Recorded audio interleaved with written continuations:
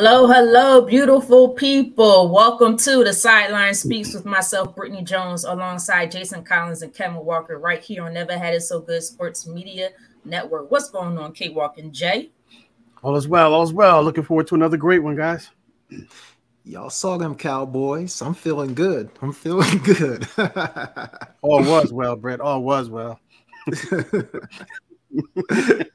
K Walk, I think he wants me to do what I did last week. Was that last week? I think it was last week to him. That was last week. Well, I just had to remove him off the daggone screen.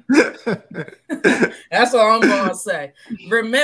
Just remember, I didn't even get to what I had to say yet. Cowboys started 12-1 the last two seasons, and what was the ending result? There we go. I live in the present. I don't want to keep bringing up old Let's get this started. Well, that's new for a Cowboys fan. That's new. But all right, guys, how y'all doing today? Jay got me thrown off with that comment in the beginning. Oh, don't start that crap today. Come on, we're trying to have a good day today. Good day. But you guys ready to talk some sports? Let's do it. Let's get into it. All right, let's do it. Now, before we go to the Cowboys, Jay just want to start us off with that. We got to get to Monday Night Football first. And as we all know, the Jets defeated somehow the Bills 22-0 and a walk-off. I guess you call it walk-off. I know that's normally a baseball term, but I'm going to say it in football. Walk-off, punt return, in overtime. That was amazing. Unfortunately, they did lose Aaron Rodgers after the first series. Wow. But what were your thoughts on the game? What impressed you the most about this Jets team? K-Walk, I'm going to come to you first. Yeah, I think what stood out for me the most was that defense. That defense is legit, man. I mean, from the front seven back to the back four as well. I mean, they fly to the ball. They're able to close ground so quickly. I knew they were good. Robert Saleh is their not defensive coordinator. He's a former defensive coordinator, but he has a lot of input in that defense. And what they have with Q Williams on the defensive line, Sauce as well on the back end, and then other guys is filling in. I think it's Johnson, number 11. I think it is. I mean, the way he feels, he's fast and physical. And I expected good defense from the Jets, but I didn't expect a defense like that, like we saw last night. And for them to force 3 turnovers against Josh Allen says a lot. And that one interception as well was phenomenal. The way he came off the ball, the way he came off his guy, read the ball. And picked it off. As the more and more I was watching the game, I thought the Jets defense would win the game because you didn't know what you were going to get with Zach Wilson. We saw his movie last year, and it wasn't that good. But I mean, he did what he was supposed to do. He did not lose the game for them. So that stood out for me the most is that defense and how physical and how fast they are. Yeah, I have to agree. I don't know if I'm crazy, but right now. And we got some 2 great defense in the National Football Team, and we have a real fan here with the 49ers and a switcher-upper over in the corner there with the Cowboys. Love you, Jay, but let's be real. You're not a real fan. I don't know. It's like the Jets, I think right now I got to put them at number 1 as far as defense. Every level of the defense, it's like there's no questions. Outside corners, safety, linebackers, defensive line with Quentin Williams. C.J. Mosley impressed me with his speed and his ability to cover a little bit. The Bills really couldn't get anything. It was really hard for them to move that football. Although they were able to get some shots, they just kept hitting and putting pressure on Josh Allen. I'm most impressed with that defense, especially my guy, Jordan. Is it Whitehead? Is that his name? Jordan Whitehead or Whitehead or Whitehall. I think so. 3 picks. 3? Oh yeah. It's funny. Yeah, and he has a clause in his contract that gave him $250,000 for having those 3 picks in the game. He has that clause. Bonus. That's a nice little payday. Right. Very nice. Very nice. So I'm very impressed. I kind of feel bad for him because with Aaron Rodgers, apparently with that defense, I really do believe they could have been Super Bowl contenders. I mean, like you said, K-Rock, let's see how Wilson does. I'm not real sure, but as long as he doesn't lose them games and he just plays how he's supposed to, become a game manager, they should be okay because that defense will win them a lot of games. But Jay, Yeah, what for your sure. thoughts? Yeah, no, I agree with you guys 100% about the defense. So I'll go a little different way here. I think, a shock for me or surprise for me was sort of the reckless play of Josh Allen. I mean, hey, Walk, you've mentioned it before how this Mhm. guy loves to take chances. Sometimes it comes up good, but to me, too often it's been coming up bad lately. I mean, Mm-hmm. credit the Jets defense for making the plays and getting those interceptions, but to me, some of those balls were throws that should not have been made. So Yeah. I really thought Josh Allen was careless with the football, took chances that he didn't need to take, and ultimately I think that put the Bills in a really difficult position. But again, that's not to take anything away from the Jets defense. I agree with you guys. That is a championship level defense for sure, Mm-hmm. without question. But obviously, the big story, losing Aaron Rodgers, you just have to really wonder about what the future of this team is going forward. And can that defense win them football games in the NFL? I think it's going to be tough. Yeah. Yeah, it's definitely going to be interesting. And speaking of Josh Allen, Jay, since you brought him up, it's actually going to go into my next question. I guess I'm going to make this into a two-part question. So we look at Josh Allen, coming out, he's 6 foot, 200 something pounds, could throw the ball way down the field, 60, 70 yards down the field, strong, physical, can run up, is mobile, right? Decent accuracy. But I'm sorry, we look too much into physical attributes versus the consistency, did I say that right? Yes, Mhm. consistency and proper execution of a player. And I don't mean like execution Sure. of plays as a quarterback of a player. Do we look too much into physical attributes? Anyone can take this. Yeah, Britt, I think it's easy to get enamored by somebody's physical traits, right? Guys that Mm-hmm. can run really fast or guys that can throw it 80 yards downfield or the ball just looks different when it comes out of their hand. I do think it's easy to kind of fall in love with that at the beginning. But to your point, Britt, like accuracy, decision making, consistency, to me, those are really the things that are going to win you games in the NFL. So it's Mm-hmm. almost like the wow talent that jumps off the page is great, but that's not enough. Like you have to have the other things. You have to be accurate. You have to be consistent. You have to be able to make good Right. decisions. And we saw that last night. I mean, Allen is as talented as they come, but to me, the decision making was awful, and that put the Bills in a really difficult position. Okay, what any thoughts Yeah, on that? I definitely agree, and I'm guilty of that as well. Because coming out like a couple of years ago, 3 years ago, when we had the Trevor Lawrences, we had the Zach Wilsons, we had the Trey Lances, the Mac Jones, the Justin Fields, that quarterback group. I thought he was going to be a lot better because I was wowed by his physical attributes, where the Yeah. way he rolled one way and throw the ball, the opposite direction on the money, but no one's guarding him. No one's chasing him. It's just one on one type deal. So yeah, I got caught up in that. I was a big fan of Trey Mm-hmm. Lance as well. Got caught up in the physical attributes. But then now when you put him on the field and everything is moving now it comes down to what Jay alluded to is like the decision making. How are you processing that defense? Can you go from your first progression to your second to your third and so forth and so on? Mm-hmm. And if you can't do that, then obviously you're going to be you're going to be noticed. You're going to be put on notice for that. And if you can, and to use your word, Britt, consistency. If you want to consistently do that, then everyone's going to start to say, "Hey, this guy's not what he looked like in the underwear Olympics," as they Mm-hmm. call it. As far as the combines go. So yeah, I definitely agree that we do get caught up in that, and I'm guilty as anybody else out there for sure.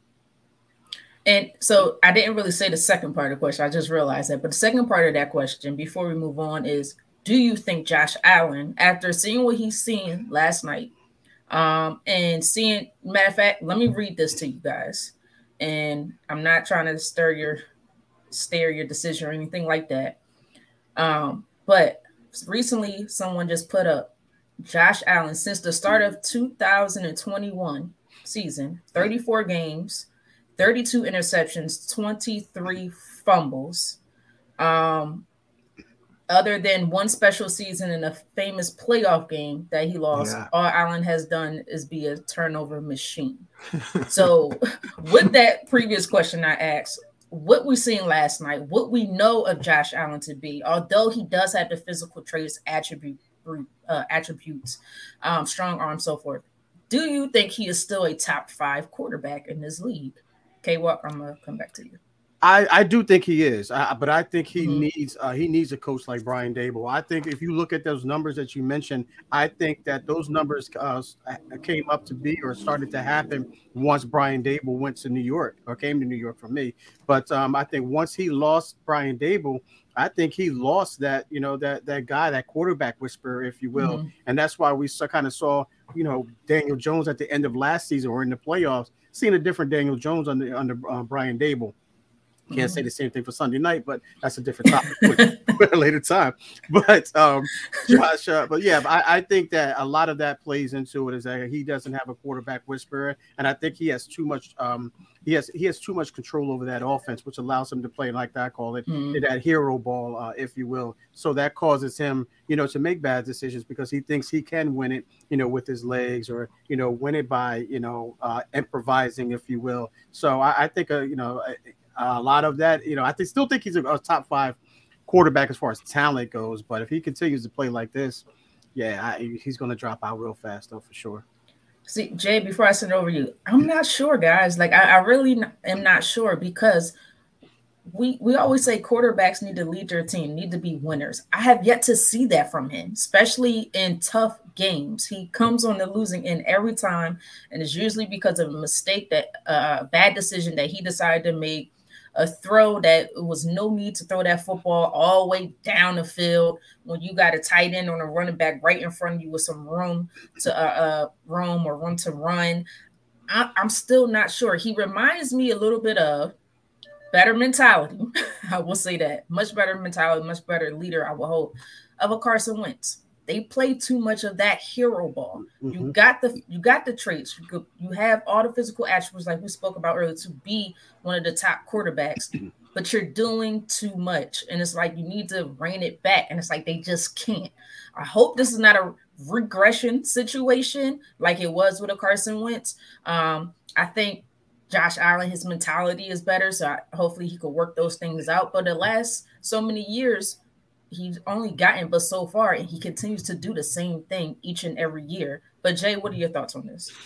Yeah, Britt, like to me, the number one indicator if you're going to lose football games is turning the ball over. Mm-hmm. And you read that stat. I think you said 34 games, 32 turnovers. Like that is crazy. So for me, top 5 is now become a reach. Like I don't think I would have him in my top 5. Like if you start thinking about Mahomes and Burrow, to me that's not even close. They're the top 2. Look, the way Tua played, if he could stay healthy, the accuracy that he throws the football with, Jalen Hurts has played good. Trevor Lawrence is on the come up. There's a whole slew of young quarterbacks that I think are making a lot of progress. And to me, it feels like at worst, Josh Allen is at best, he's staying the same. And at worst, like you said, he could be going backwards. So top 5's a reach for me now, especially after that performance last night. I think there's a lot of other guys in the league that I would probably take over him. Yeah, I mean, don't get me wrong, it's one game, but I think the problem with this one game is that we've seen it so many times before. We understand you can only take the first game of the season for what it is, kind of. Because things will change over the course of the season. Teams will get more chemistry. Timing of the offense will improve. Please, Lord, because I need it. If you know what I mean. My Eagles fans do. But, hopefully he'll improve over the course. But right now, I'm a little shaky. Yeah, he might be sitting at 6 or 7 with me right at this moment. But all right, guys, let's move on. Before we move on to what Jay is probably looking forward to talk about, I want to talk about Aaron Rodgers for real quick. I know I spoke about him a little bit while we was talking about Bills and the Jets, but as we've seen, he tore his Achilles. He is out for the season. He's about 39 years of age, I believe, something like that. 39. 39. Is this it for him, or do you guys see him making a comeback next year? Yeah, next year he should be good. Jay, I'm going to come to you first.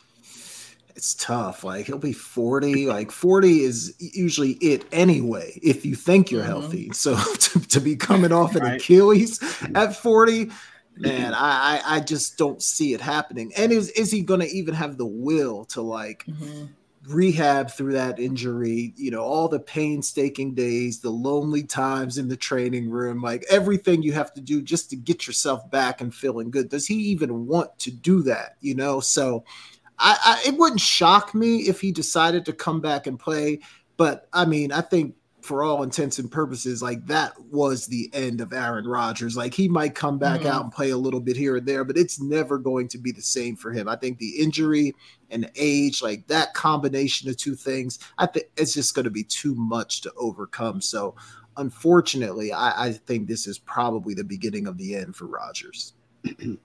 K-Rock, before I ask you to answer the question about Aaron Rodgers, Jay, I have a question. Is there a problem with this artificial turf? I keep hearing players talk about this artificial turf versus the grass.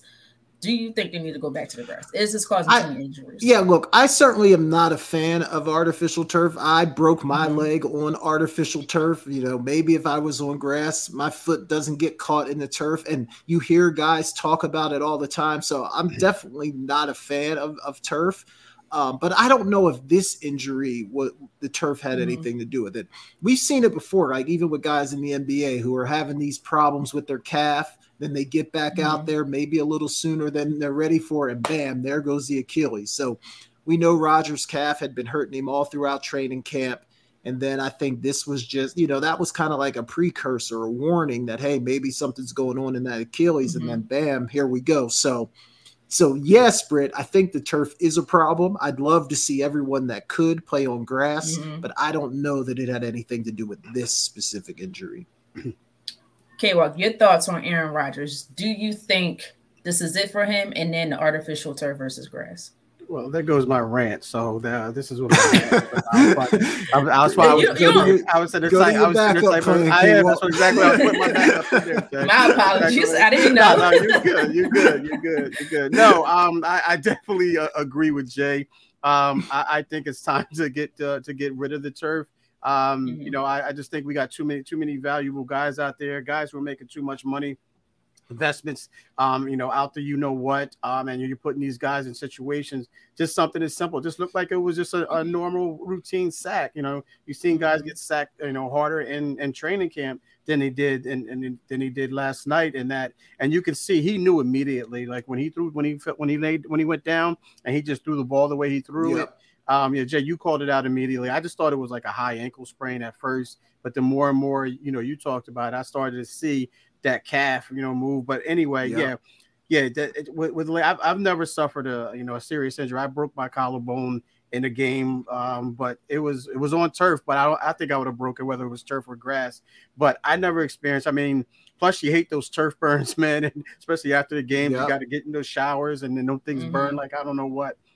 But yeah, from a safety standpoint, I think it's time that you do get rid of this stuff and you go to natural grass. I mean, that's what the sport was made to be played on. I mean, that's when it first started, when they first created the game, it was on natural grass. So go back to the natural grass. There won't be any complaints. There's enough money out there. You can have, you make enough money. You can have the natural grass in any type of stadium nowadays. So it shouldn't be any excuses in that regard. So yeah, definitely do away with the turf. I'm 100% on board with doing that. And I would have said that even if Aaron Rodgers wouldn't have got hurt, but obviously it's a topic because of Aaron Rodgers. But to answer your question, does he come back from? It's Aaron Rodgers. We know he's one of the most competitive people out there. And there was a report out a few days ago that he said he wanted to play until he's 45. That might set him back a little bit. You know, he may retire earlier, but I don't think he wants to go out like that. I don't think he wants to his last game to him walking off the field, or taking off the field on a cart. So I definitely think he'll make a comeback. Will he be the same? You know, we don't know, because an Achilles for a guy in his prime is tough to come back from. But a 39-year-old or 40-year-old, he'll be 40 years old before the season's over with, is going to be tough to come back from. So, but I definitely think he'll be back. He's not going to go out like that. It's definitely going to be interesting, but I think I agree with K-Walk. I don't think he's going to go out that way. And we've seen some of the top stars in all across all sports. You Yeah, know, Kobe Bryant. Remember, Kobe people Bryant. thought after Yeah, he tore his Achilles, that was it. He was Yeah. like, no, he came back. And then remember his last game, he dropped out 60 yeah, during his right. retirement year. Mm-hmm. You know, Tom Brady, when he prior to him finally retiring, he got hurt and Dan was out for a Marino. Yeah, while.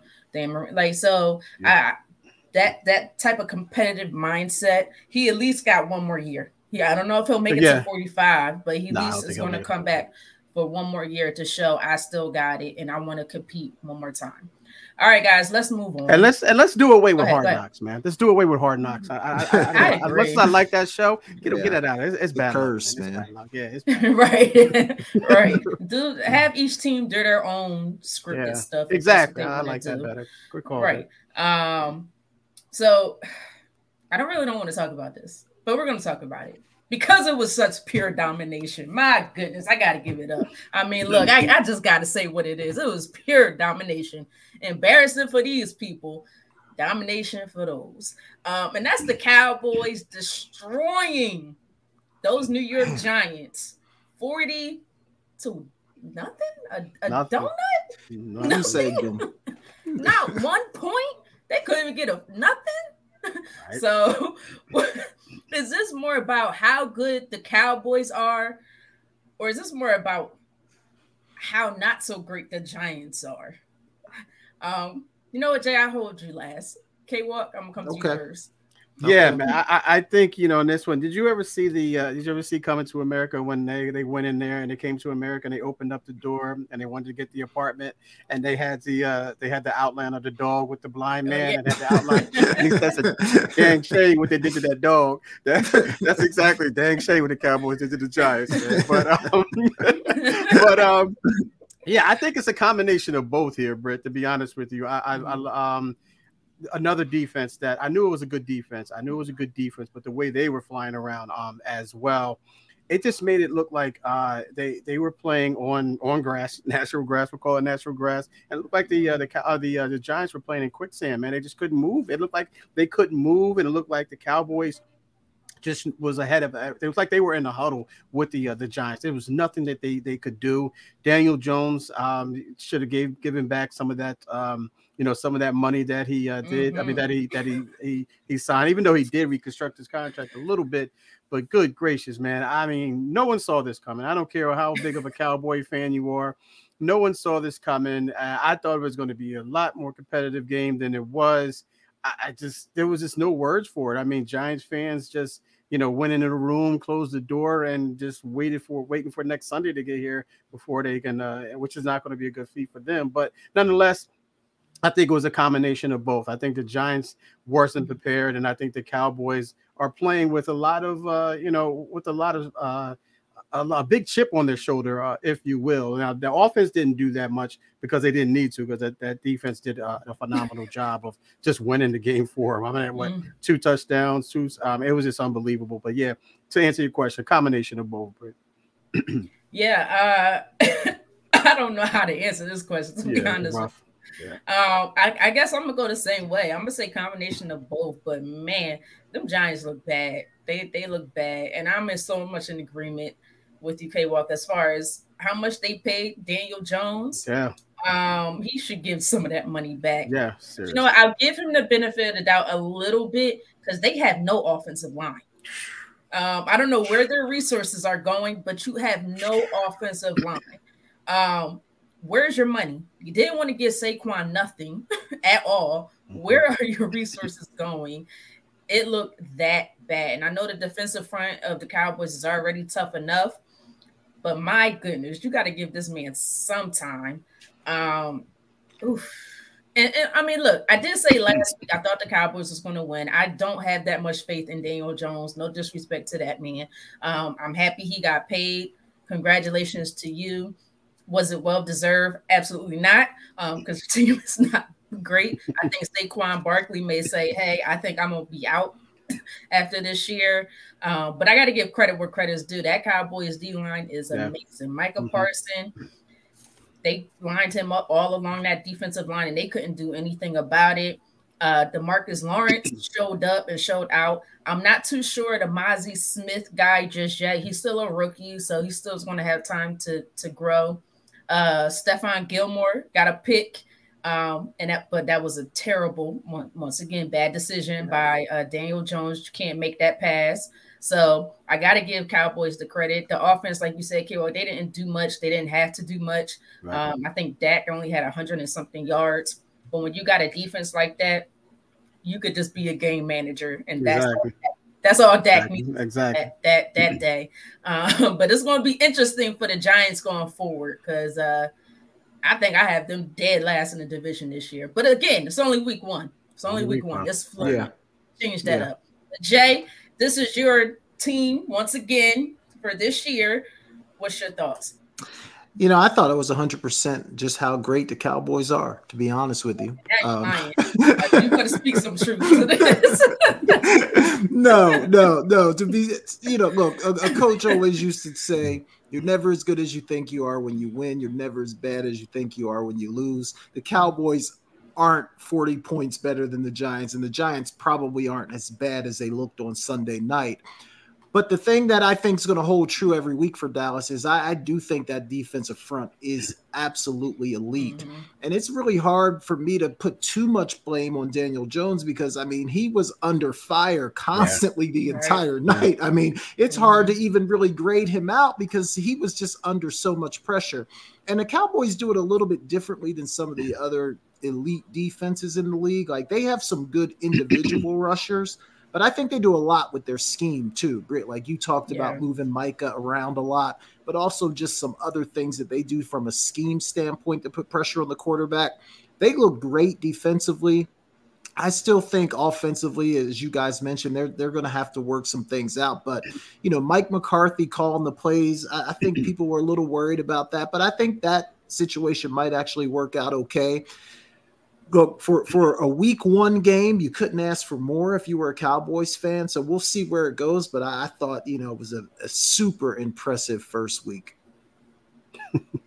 Yeah, I gotta give them credit where credit is due, and that's coming from an Eagles fan. Like you can't hate. They did. They went in there and did what they were supposed to do. And it got to the point I cut the game off. I'm like, Britt, it's so funny you said it. I was just about to say they allowed me to get extra sleep so I can get ready. I got to bed a little bit earlier. Yeah, exactly. So I mean, either way, I don't like neither team, so I don't care who would have won and who would have lost. So one of them lost, so I was happy about it. All right, Britt, before we move on, will you just say it one time? Will you give me like a how about them Cowboys just one time? No. I mean, it's just week one, Britt. You just no. All right, okay. Maybe next week. Now you was you drinking something? Was you smoking? Jay, I know you don't do that. So you take what's going on here? I thought, Britt, everybody was feeling good. Everybody was happy. I thought maybe you just let it out one time. How about them Cowboys? It's not hard to say, Britt. It's okay. Nah, Britt. That's the next topic, Britt. Right. Yeah, right. All right, let's move on. All right. I tried, Cowboy Nation. I tried. Cowboy Nation. Be careful because if y'all don't make it, he gonna be switched to somebody else. I thought they did after Sunday. I thought they did Monday morning. Seeing social media, I thought they did make it to the Super Bowl. Right. Good. Here it goes once again. K-Walk. It starts all over again. Same thing for the last 30-something years or 30 years. Something like that. All right, guys. We're actually going to take a break here, but when we come back, I want to get into some college football and go into some tennis because some exciting things happen in tennis as well. But please make sure you subscribe, like, comment to our YouTube channel at The Sideline Speaks. Also, we are on Twitter or X, whatever you want to call it, The Sideline Speaks. Also, hear us on Apple Podcasts, Google Podcasts, and wherever you get your podcasts, we're there as well. But thank you for watching. Why am I saying thank you for watching like I'm ending the show, guys? I'm all over the place right now. Jay threw me off with that whole cowboy nonsense. Right? Absolutely not. But all right, stay tuned and we'll be right back. You're watching The Sideline Speaks with myself, Britne Jones, alongside Jason Collins and Kevin Walker right here on Never Had It So Good Sports Media Network. CampBlyman.com is an opportunity for my big boys to come get some work. Let's put it all together. We built from the ground up. Our cliche is it all starts up front. Once again, start, stance, hand placement, hand separation, get-offs, counter moves, a little bit of everything. Polish up those skills before your middle school or high school season began. Just come work on your craft. Once again, camplyman.com. You're inside Never Had It So Good Sports Radio with Princess Cooper, Tim Moore, David the Duck Riley, Jason Collins, Shoshana Cook, Britne Jones, Travis McGee, Eric Scott, and Kevin Walker. We make it easy to talk sports.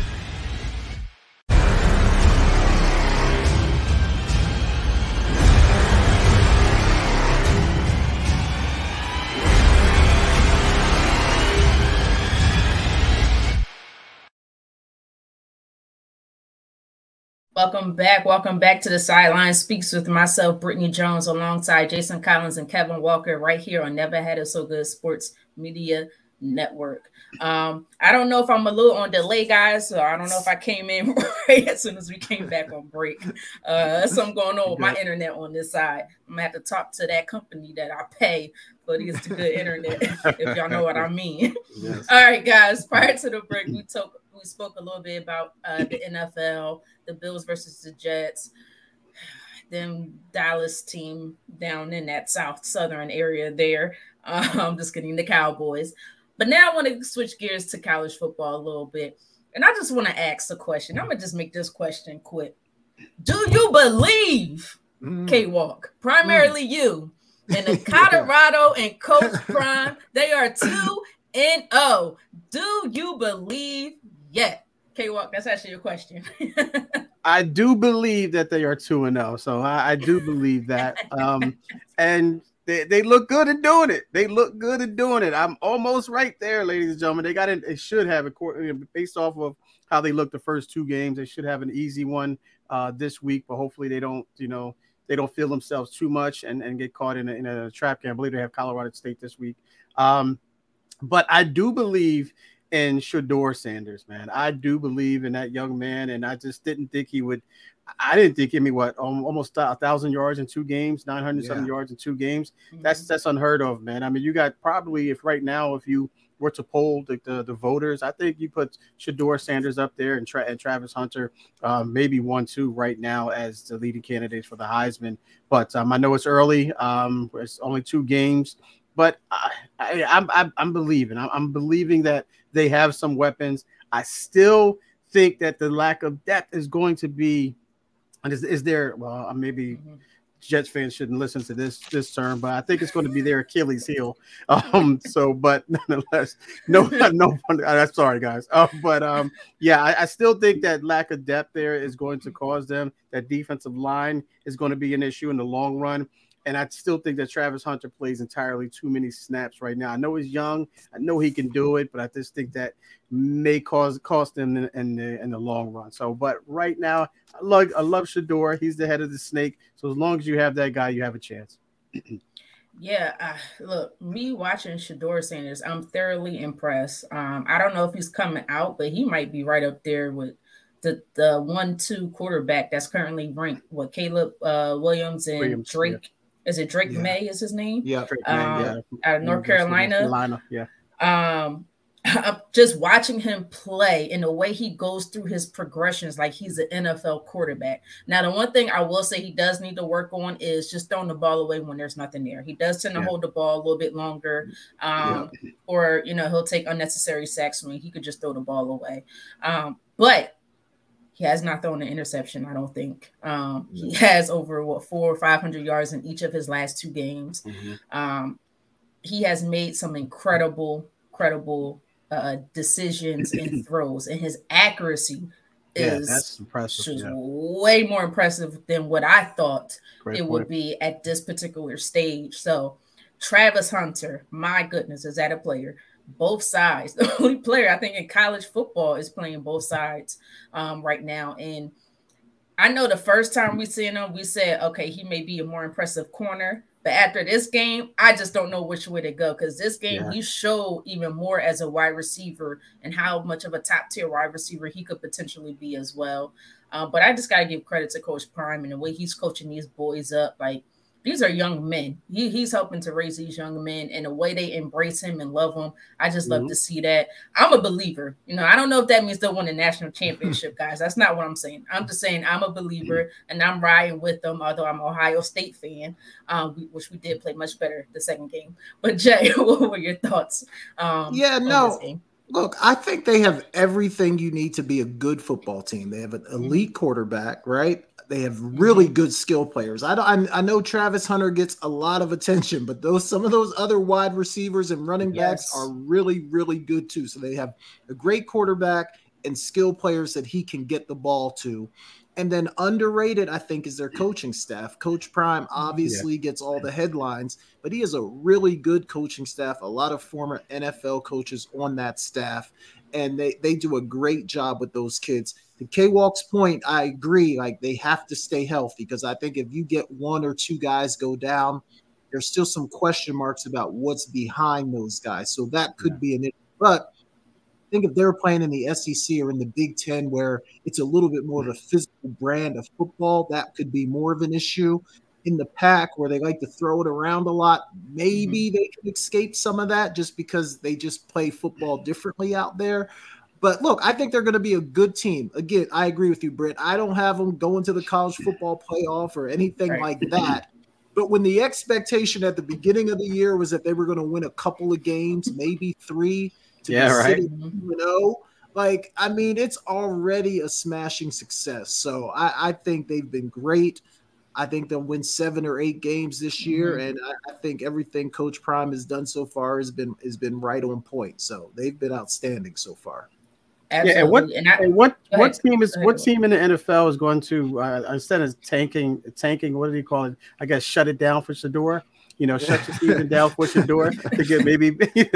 What team is going to be that? I think that should be the rallying cry. Maybe shut it down for Shador. That's been the rallying cry right now. I'm sorry, Britt. No, I was gonna say, but I also want to shout out, because he doesn't get as much love because his brother is the quarterback. But Shiloh Sanders makes plays on that as a DB and that safety. He's a very good quality safety. I know he's a little older, but I think he led the team, especially in that first game, with the most tackles. Yeah, he got some speed to him, so he's a very good player. So I just want to shout him out as well. Yep. And Britt, too, how about the attention? Like, this weekend, they're playing Colorado State, 10 o'clock at night on ESPN, and both Big Noon Kickoff and College Game Day are going to be in Boulder this weekend. So the attention that's been on the program has been crazy. Yeah, they got every former NFL Hall of Fame person at the last game. They probably have them at this game. I seen Michael Irvin and Shannon Sharp. Yeah, on there. I'm like, T.O. I'm like, they got Stephen A. Smith out there as well. I'm like, okay, I guess he's first take, but I'm like, he didn't even play football, but it's okay. But all right, guys, let's move on. Because I want to talk about this girl. This is, I'm gonna just say it. I'm gonna bring this old song back, but it's for the right intentions, not what the song meant, guys. I'm in love with the Coco. That's Coco Gauff, that is. Coco Gauff, all right? Talking about Coco Gauff. Coco Gauff. But Coco Gauff wins the U.S. Open to become the first American teen to win a tournament. Guys, Serena Williams was the first American to make it as a teenager, but she did not win. She lost to her sister, I think, 2 years in a row. Coco Gauff wins it. What were your thoughts on that, or your feelings? K-Walk, I'm gonna come to you first. Yeah, we were texting in our thread, and we were watching the game. Everybody seemed to be, or at least most of everybody was glued into the match, and just the way when she went down, that first set, and it's like, oh man, it's going to be tough for her to come back. But she did just that. She went handily, won that second set, and then that third set was just unbelievable. She locked in after that first set, man. She really did, and she went out there and did it. And she was focused throughout the tournament, not just the final. But you remember the tournament against the lady from Germany, and she kept slowing up the pace. And Coco was like, okay, it's cool. But then after a while, Coco was like, all right, enough is enough. And then we all saw that it went viral, and a lot of people were saying that Coco was right doing that. The crowd was on her side, and she did it very eloquently, articulately. She just, and she went right back out there and just handled business. So just hats off to her, man. And just, 19 years old to win the U.S. Open. I know that's generally what it is because, they start at such a young age, but, she did something that Serena didn't do.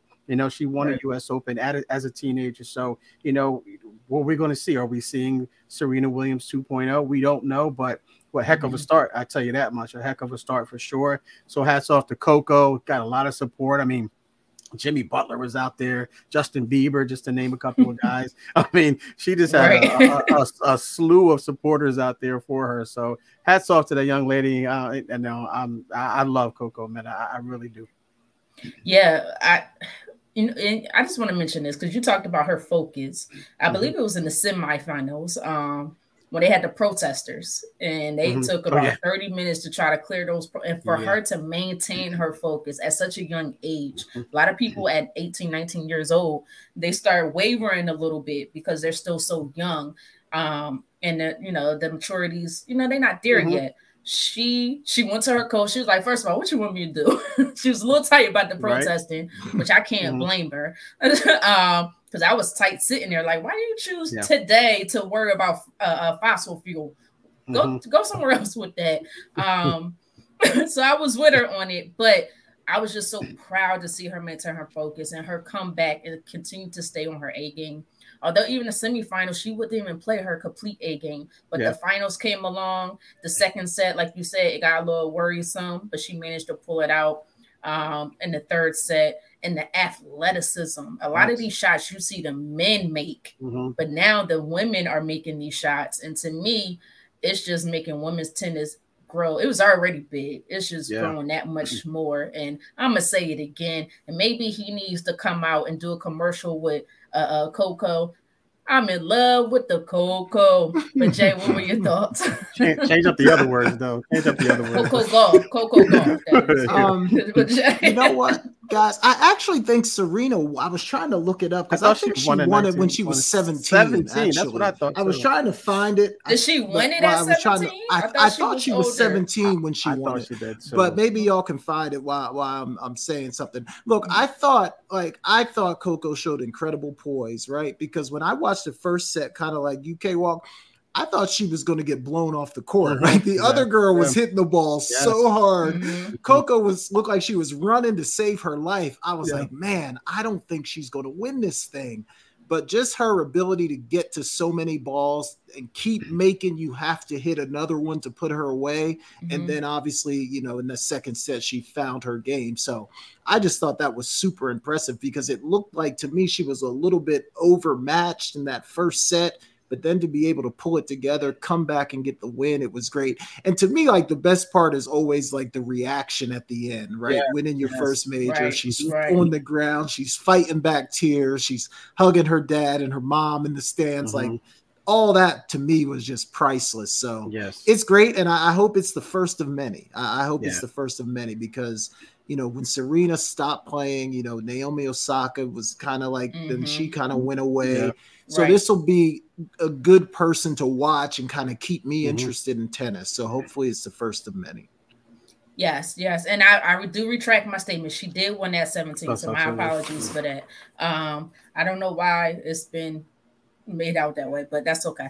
Either way, we got two that won in their teenage years. And either way, they both my favorite tennis players. But all right, guys. So congratulations to Coco Gauff on that. Hopefully she continues to win many more. And similar to Serena Williams, she's still so young, not even in her prime. Yeah. Just think about her opponent that she went up against was about 26, 27, 28, somewhere in that range. So in her mid to late 20s, and she's over here being 19 years old winning her first major. So that's just incredible. A lot of good years ahead of her, for sure. Many good years. So she's only going to get better, stronger, faster, wiser. All right, guys. So I want to change gears because last week, or was that last week? Last week we spoke about comments that was made by track star Noah Lyles. And basically, if you guys don't remember, he said that NBA what? Or world champs of what? So they should be saying NBA champs or national champs. So I bring that up because the USA basketball team did not medal in the FIBA Basketball World Cup recently. They lost to Germany and then they lost to Canada. I believe, I can't remember who won. Was it Germany that won? I'm not sure. But Canada beat USA to win the bronze. USA did not medal at all. So do you still think Noah Lyles is wrong? And do people owe this man an apology? Because they were saying some nasty things about this young man. Jay, I'm going to come to you first on this. No, I still think he's wrong, to be honest with you, Britne. I don't think anyone owes him an apology because the truth of the matter is like that the players that we sent over there are not our best players. Like Steph wasn't over there, KD wasn't there, LeBron wasn't there, AD, Devin Booker. Like we could probably name 10 to 15 guys, Jimmy Butler, the two guys at Boston, like none of them were there. So it's like, this is like our C team. It's definitely not our A team. And I think we could even put together a B team better than that. So absolutely. It's not our best guys. So to me, it's not even, a conversation because they're not our best players. But Jay, is that the world's fault that we decide not to send our best players over there? Because right now they're not the world champs. Yeah, no, Germany's the world champs. I think. Yeah, I'm not blaming Germany. I mean, I'm not saying it's anybody's fault. I'm just saying I don't think there's any doubt that if we took our best players and we'll see at the Olympics, because the rumors now is LeBron wants to get a squad together and go play. I don't think there's any question that if we send our best players that we'll bring the gold back. So I still think we have the best basketball players in the world. But I will say maybe in the past we could have gotten away with sending some guys that weren't as good. I think those days are over because the world is definitely getting better. I don't think there's any question about that. But I still think pound for pound, we have the best players. Here's my thought. Yes, we may have the best players, but you got to show it on the international level. We have yet to show it on the international level, since the last Olympics, I believe. So you have quite a few FIBA games since then, and we have not won it. So we're not the world champs at this moment. I agree with Noah Lyles. We're not at this moment. He could say he's the world champ because he won, right, against some of the top talent. Now, the Olympics, I seen that as well. I expect for us to go out there and win it. Now, I do understand Jokic may go home and play for his national team. Joel Embiid, I'm not sure if he's going to play for the U.S. or French. He's still trying to figure that out, even if he even wants to play for the Olympic team. I will say this. Do I think USA has the best players in this game? Absolutely. But do I think the international game has kind of taken over the NBA game? I kind of do. I think we have more of this European style of play now which allowed them to catch up. So if you take a lot of the best NBA players and they go home, it might not be too much of I don't know how to say it. They might not be too far behind the best NBA players because of how the style of games play. The style, you know what I'm trying to say here. The way the game is played today. If we were going back in the 90s, early 2000s, ain't no way in heck our U.S. all the way. I'm sorry. There's nobody who is physical as we are. It's no match. Now the game has changed way too much. We play more of a European style game, which is blowing my mind right now. Not to say that we still have physicality. So prove it to me in the Olympics, then yes, we go back to being the world champs. But if you go to the Olympics and you lose, we're no longer the world champs again because this is a big stage. FIBA is a big stage. I just don't think anyone cares about FIBA, though. You know what I mean? Like, I just don't think the guys care. Yeah. I like in track and field, like that's the only way they can make money. The only way they can get notoriety is going to world championships and those meets like that. But at the NBA, like these guys are making $250 million. They don't care about FIBA. So I don't know that but Jay, not to interrupt you, I'm sorry, but here's the thing. That's not the world's fault if they don't care.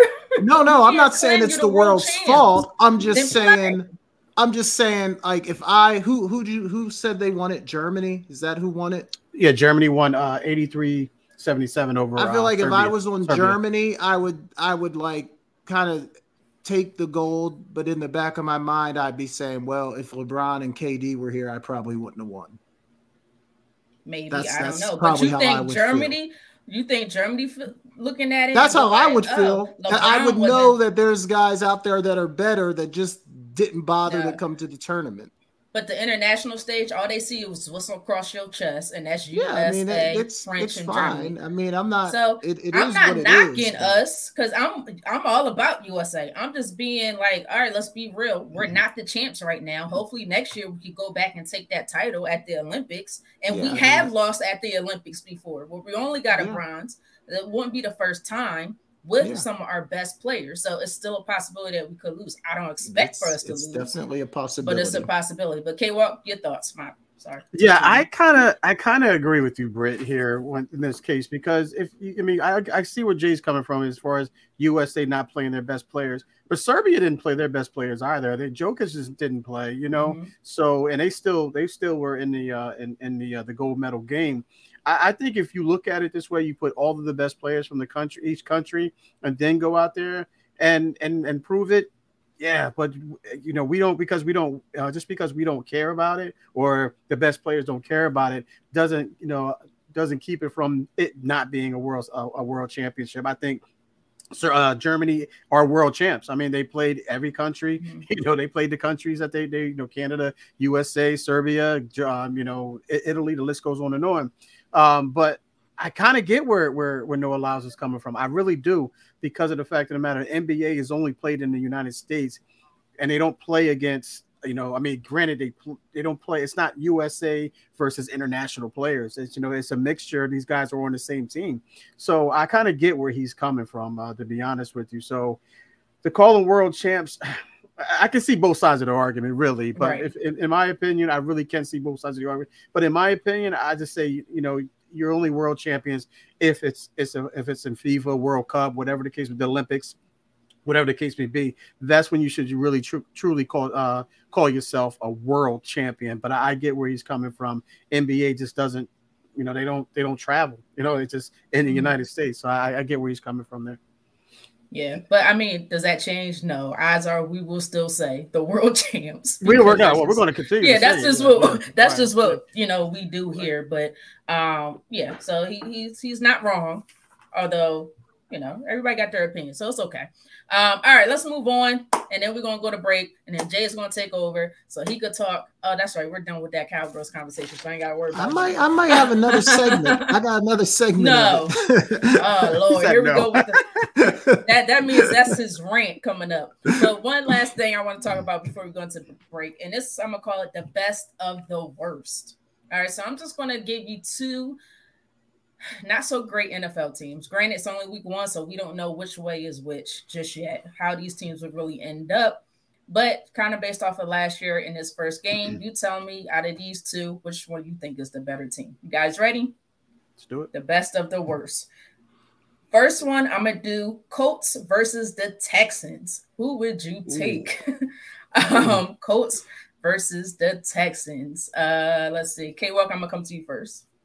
I'm going to take the Colts on this one. I think they're a better overall team out of these two.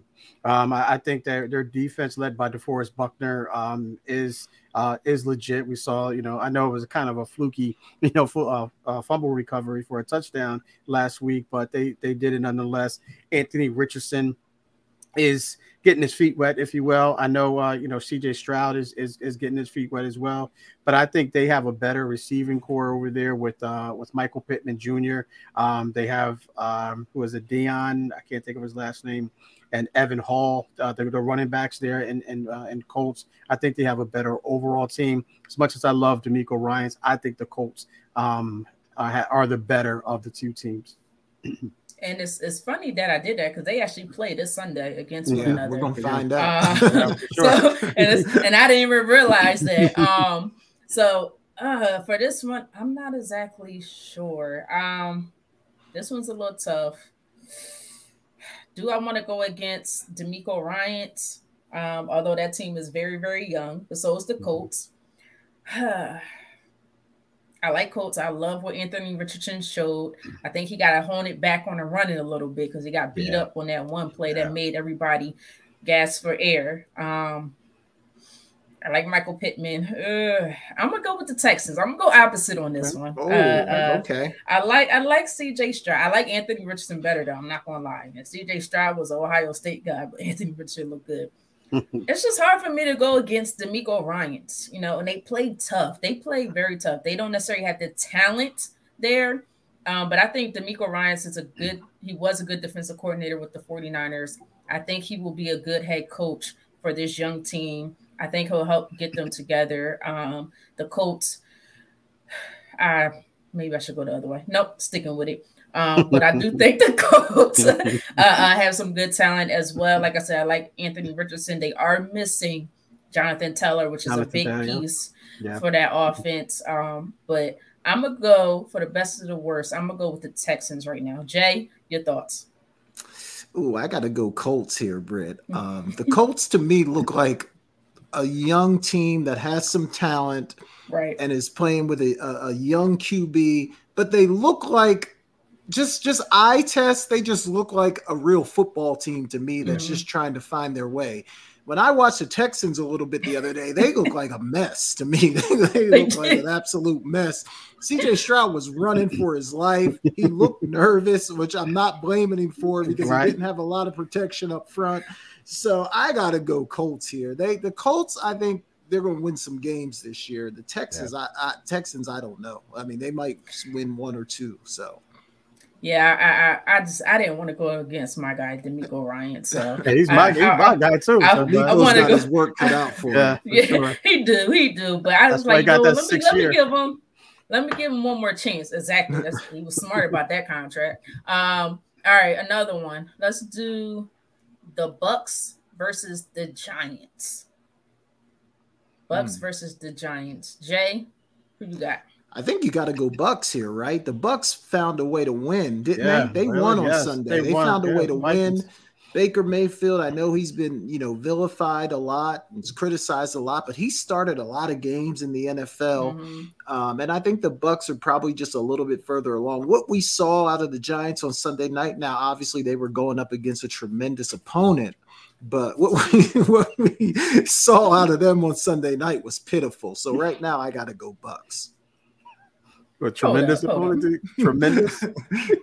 Lord! There we go. There we go.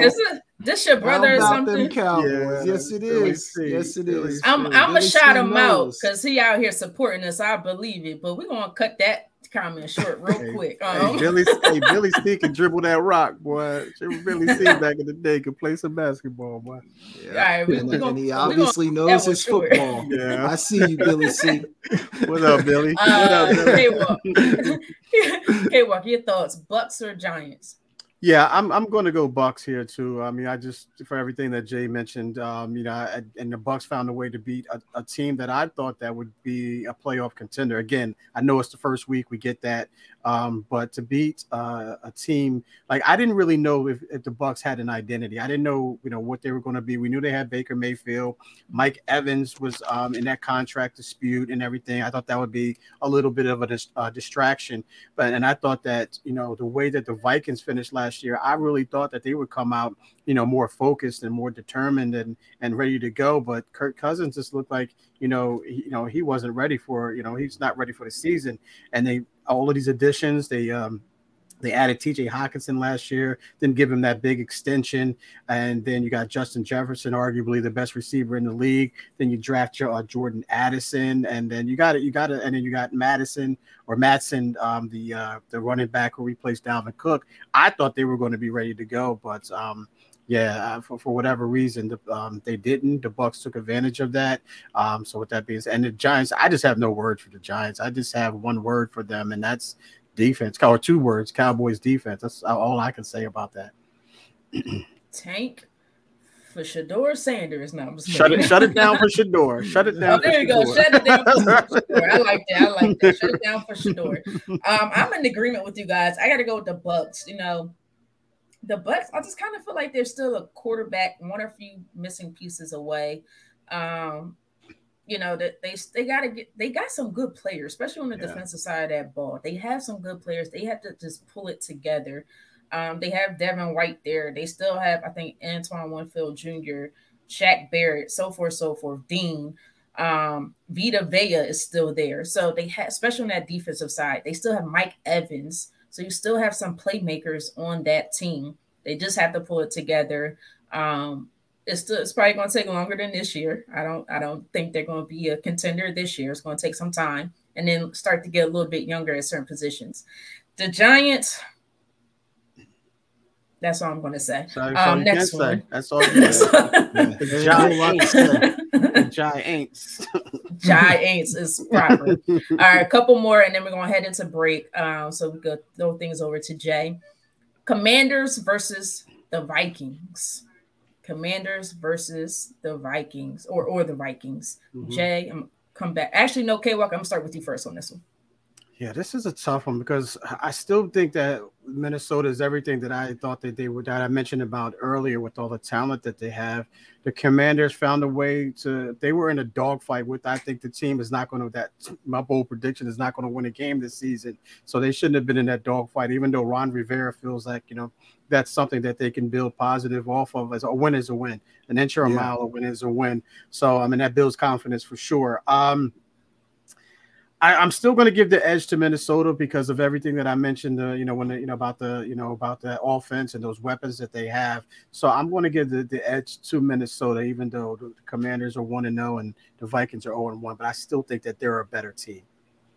Yeah, this one is interesting because I think the Commanders' defense is better than Vikings' defense. I don't know if the Vikings have a defense, but I think the Vikings have a little bit more explosive players. They have the best young receiver in the game in Justin Jefferson. And then they went and got Jordan Addison, but not to knock the Commanders because they have T.J. McLaurin. I'm sorry, is that his name? Whatever. I can't. Terry McLaurin. Terry. I'm sorry. Terry McLaurin. Terry McLaurin. I'm just saying his name all wrong. Who is a monster at that receiver position. They don't quite have the quarterback. I'm not too sure about Sam Howell. He's young, but so we'll see what's going on there. So this one is a little, which way do I want to go? Do I want to go defense or do I want to go offense right now? So I'm going to go with Justin Jefferson and the Vikings, although I'm not really confident right now. Maybe it's because the Eagles is getting ready to play them, and I'm a little nervous about that game right now. But then they don't have no offensive line at all. So I'm not sure. I don't even know why I'm going with the Vikings, outside of Justin Jefferson, to be honest with you. Kirk Cousins, I'm just not I don't trust him very much. I'm gonna go with the Vikings. Jay, I'm gonna throw it over to you. You know what? I'm gonna go the other way on this one. I get why you guys would take the Vikings. Past history would make me say it's probably gonna be the Vikings, but I think the Commanders are better than people think. Like you mentioned, Britt, they do have a defense. They can absolutely play defense. Yes. If their quarterback can just play complimentary football and not turn the ball over, I think they're going to have a chance to win a lot of games. So I'm going to take the Commanders here. I won't go that far. I'm not going to go that far, but I'll take the Commanders over the Vikings. I'll take the Commanders. You can say it. I was going to say, don't be surprised if the Commanders finish second in the NFC East, but I didn't want to go that far, so I pulled it back. Oh, okay. Behind the Eagles, in front of the Cowboys. I got what you're saying. But you know what? I think you know what? I'm switching. I'm going with the Commanders. I think I was going with the Vikings. Go with the Commanders. I think it's just the Vikings. They have no defense. They have no offensive line. I don't know if you could trust, like Kirk Cousins has his moments. One game he's on, one game he's not. I know they have TJ Hawkinson, who's top 5 tight end, top 4, which way you want to go there. And then Justin Jefferson. I like Jordan Addison. I'm not sure if that's enough. I think Dalvin Cook is going to be a huge loss, and it's going to come up over the course of the season. All right, last one, and we're moving on. I'm going to take the loser of the Colts and the Texans, and it was the Texans, right? Yeah. Or the Cardinals. So Texans or Cardinals. Who you got? The best of the worst, baby. The best of the worst. Who did I go first last time? I don't remember. Jay? I'm gonna take the Texans here, Britt, only because I feel like they're really gonna try to win some football games this year, and I think the Cardinals really might not be trying to win. Like they got rid of their quarterbacks. They brought Josh Dobbs in like a week before the season started, and he's starting quarterback now. Like I just don't know that they really care about winning. Or I think the Texans have their quarterback, they have their coach, they're ready to go forward. So just off of effort alone, I'm gonna take the Texans. Yeah, after that Jonathan Gannon video, don't know if you guys seen it. That did not inspire me at all. Who took the bus? Who drove their car? Like, wait, what are we talking about? What are you talking about? You gonna give me a free bus pass or something? I'm confused. Talking about that or football. No, I think I'm gonna take the Texans. I'm going to Texas as well. I know they still have some leaders over with the Bucks, like some Buda Baker, but I just have no confidence in that team. And they want to tank for Caleb Williams, but you heard what Caleb Williams say. He was like, remember, I got one more year. Yeah. I may or may not come out, depending on who's right there. So I think he'll still come out, but we'll see what happens. I'm going with the Texans. I have more faith in DeMeco Ryans and that young team than I do the Cardinals. But they did give Washington Commanders a tough fight. So there you go. K-Walk, your thoughts? Yeah, I'm going to make it unanimous. I think Arizona's canceling for Caleb. To be honest with you, that's what they're canceling the season so they can get Caleb Williams. So I'm going to go to Texans. I just think the Texans. I just don't think that the Arizona Cardinals have a desire to win, even though they were in a dogfight with the Washington Commanders last week. But I just think some of those players are going to show up. Not everyone's going to cancel for Caleb, but I think you see a lot of those guys are going to play, but I just don't think that they have enough. So I'm going to take the Texans. I think the Texans are going to a young DeMeco Ryans is going to have those guys, ready to play each and every week. I still don't think they have enough talent either, but the name of the segment is best of the worst. So I'm going to go with the Texans. All right, guys. And on that note, we are going to head into our next break. When we come back, Jay will take over for some more sports fun. Again, please just comment, subscribe, like, and share our YouTube channel at The Sideline Speaks. Again, we're also on Twitter, aka X, Sideline Speaks. And we're also on Google Podcasts, Apple Podcasts, wherever you could get your podcasts, The Sideline Speaks. You are watching The Sideline Speaks with myself, Britne Jones, alongside Jason Collins and Kevin Walker, right here on Never Had It So Good Sports Media Network. CampLyman.com is an opportunity for my big boys to come get some work. Let's put it all together. We built from the ground up. Our cliche is it all starts up front. Once again, start, stance, hand placement, hand separation, get-offs, counter moves, a little bit of everything. Polish up those skills before your middle school or high school season began. Just come work on your craft. Once again, CampLyman.com. You're inside Never Had It So Good Sports Radio with Princess Cooper, Tim Moore, David the Duck Riley, Jason Collins, Shoshana Cook, Britne Jones, Travis McGee, Eric Scott, and Kevin Walker. We make it easy to talk sports.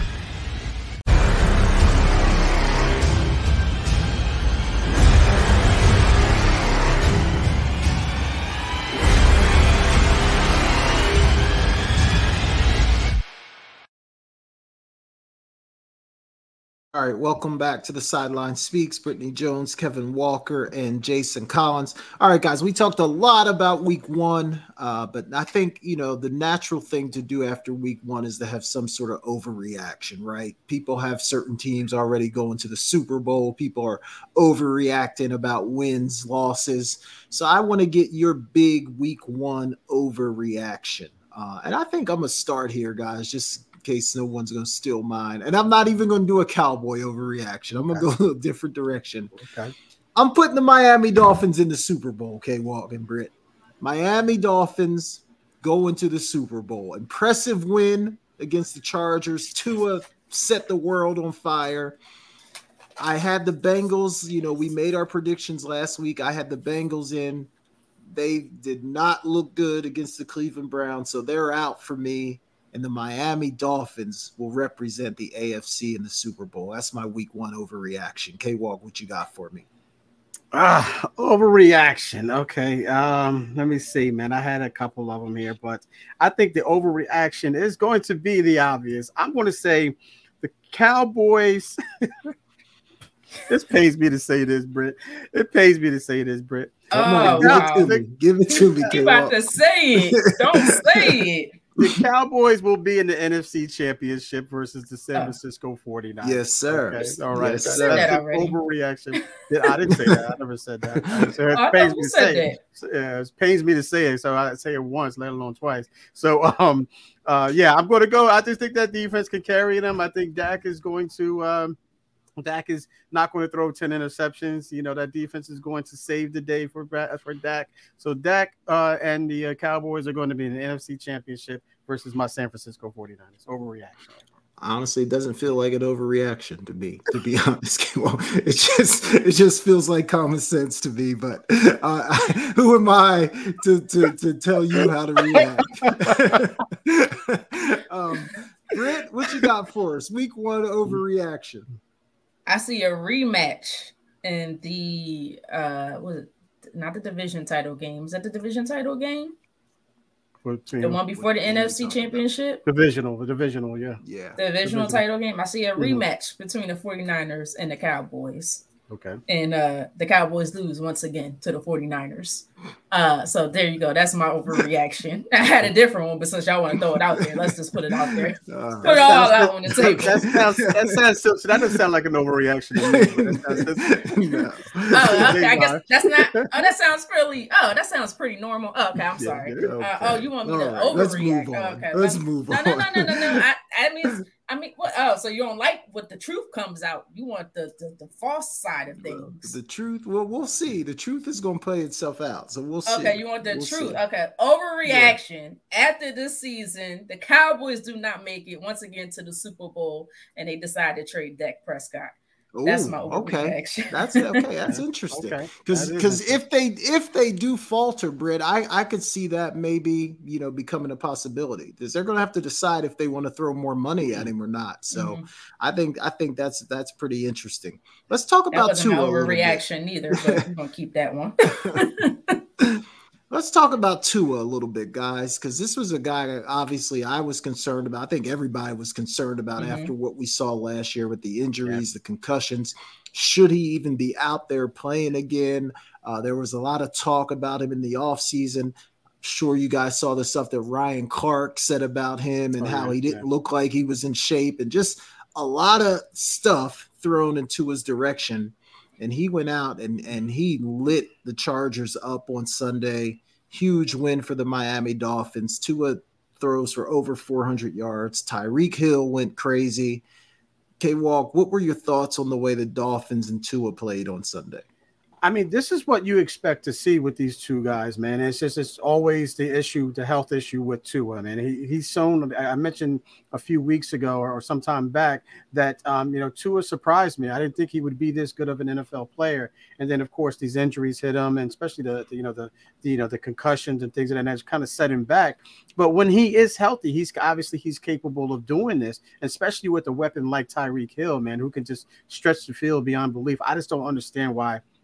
When he's out there, guys just run to the goal line. Just run to the goal line. Try to beat him there, man, because he's going to get by you every time out for sure. But I think this is something that, with Mike McDaniel's offense and the way he's able to dial up these type of plays, you expected to see this last year, but again, it derailed by the injuries. So I wasn't surprised, Jay. It was like, wow, this is nice to see.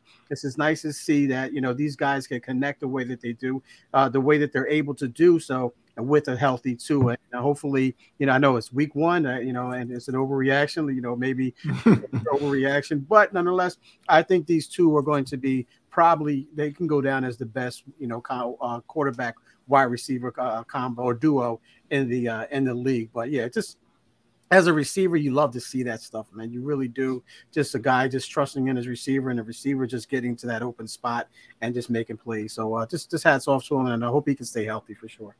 Yeah, man, that's going to be the key if he can stay healthy. The thing that I liked that I saw is that I said this before, that I thought he held onto the ball too long and was kind of his own worst enemy with some of those hits he took, because he would always hold the ball until the last possible second.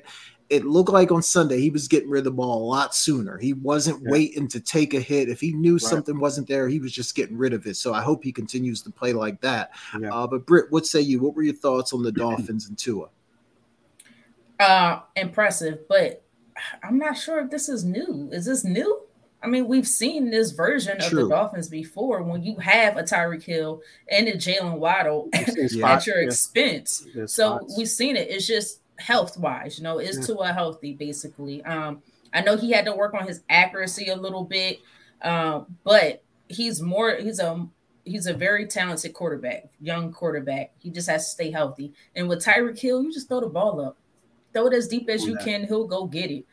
He's always open. No cornerback can really stop him. I have yet to meet one that does, or see one on film that does. And it's been like this when Tyreek Hill was with KC, and he helps to open up the offense for everybody else, because there's so much focus on his speed, his route running abilities, his strength, not as far as like a big receiver type strength, but just him holding on to the football. So I just to me, it's just not new. So I'm impressed, but I'm not overly impressed by it because it's not new. What I am concerned about is the defense of the Dolphins. Yeah. That defense is worrisome, but the offense, I think as long as everyone stays healthy, Tua stays healthy, most importantly, I think they'll be fine offensively. Yeah, Britt, you're right. It's not new. I would definitely agree with that. It's a nice reminder, though. But you're right. It's not new. We've seen that story before. But I was happy for Tua just because a lot of the criticism that he took in the offseason to be able to come out, get a tough win on the road, and play well. That was definitely good to see. All right, guys, we did an overreaction. But now what about a takeaway? Something that you can kind of hang your hat on from week one. Something you saw that you could say, you know what, this is something that's going to be consistent throughout the year. K-Walk, give me one takeaway, something that you can hang your hat on from week one. I think the competitiveness of the Detroit Lions. The Detroit Lions, I know that the Chiefs were down. They were down Chris Jones. They were down Travis Kelce. Even if they had played, I still would have picked the Detroit Lions. I think Dan Campbell has those guys ready to play.